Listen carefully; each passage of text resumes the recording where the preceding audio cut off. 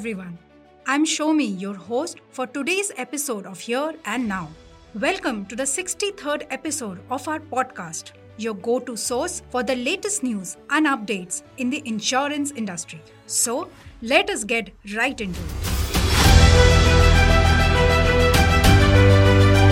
In our first news, as reported in ET-BFSI, according to Kotak Institutional Equities report, the non-life insurance industry growth was moderate at about 15% in August 2023, with core retail segments such as motor and health continuing to report strong growth of 19 to 20%. Motor OD growth has been strong at 19% year-on-year in August 2023 and 21% in 5M FY24. The report also stated Bajaj Allianz General Insurance reported a strong 22% year-on-year growth in premium, driven by 42% growth in group health.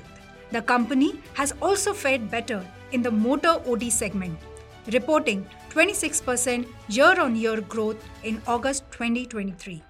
Moving on, as reported in Financial Express, IRDAI has formed a steering committee which will act as the apex decision-making body for the creation of its Bima Sugam platform. The platform will enable easy access under a single roof for insurance companies, agents, brokers, banks, and even aggregators. The platform will act as a centralized database that will assist consumers with all insurance-related queries. It will also pave the way for a speedy acceptance of new or sandbox products. The regulator has set a deadline of July 2024 for its game-changing Bima Sugam project to go live and has for the first time unveiled the entire spectrum of services to be provided by this mega tech project. It will be a centralized marketplace and a one-stop shop for all insurance-related queries, including policy purchase, claim settlement, insurance advice, and grievance redressal. Shifting gears, as reported by the Times of India, the centre has launched 3 initiatives focusing on agri-credit and crop insurance, which aims to amplify financial inclusion, streamline data utilization, harness technology, and enhance the livelihoods of the agricultural community. The initiatives launched by the Finance Minister and the Agriculture Minister include the Kisan Rin Portal or KRP for objective monitoring and efficient credit delivery, the Ghar Ghar Kisan Credit Cards Abhiyan for making institutional short-term agriculture credit available to left-out farmers, and the WINS Manual for hyperlocal weather data collection, management and utilization for agriculture and climatic disaster risk reduction purposes. The aim is to ensure real-time weather information so that our farmers can take the right precautions for their crops at the right time.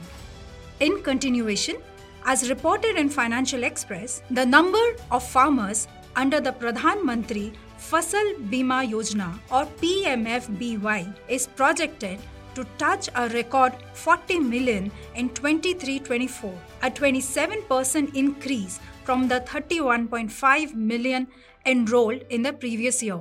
An Agriculture Ministry official stated, out of projected farmers likely to enroll in the both Kharif and Rabi season of 23-24, about 40 to 42% are likely to be those who had not availed loans from the banks. In 22-23, out of 31.5 million farmers enrolled, 39% were non-loany farmers. In terms of area, coverage of heavily subsidized crop insurance schemes is likely to touch 60 million hectares in 23-24, which is an increase of around 21% from 22-23. In the current year, 23-24, crop insurance could have the highest enrollment, highest area coverage, and lowest premium rates. Under the PMFBY, which is currently being implemented in 22 states and union territories, the premium to be paid by farmers is fixed at just 1.5% of the sum insured for Rabi crops and 2% for Kharif crops, while it is 5% for cash crops.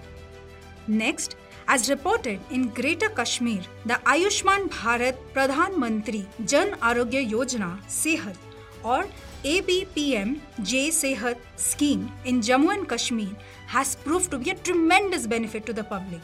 Since its launch in December 2020, over 5,50,000 patients have received treatment, amounting to nearly rupees 1,225 crores in healthcare expenses covered. This initiative aims to provide universal health coverage to all the residents of Jammu and Kashmir. Launched by a Prime Minister on December 26, 2020, it offers an annual health cover of 5 lakh rupees per family for secondary and tertiary care hospitalization across both public and private empaneled hospitals in India. Moving on to our last story of the day. As reported in Financial Express, Acko has launched its health insurance product, Acko Platinum Health Plan. The plan has features including 100% bill payment, no room rent capping, zero waiting period among others.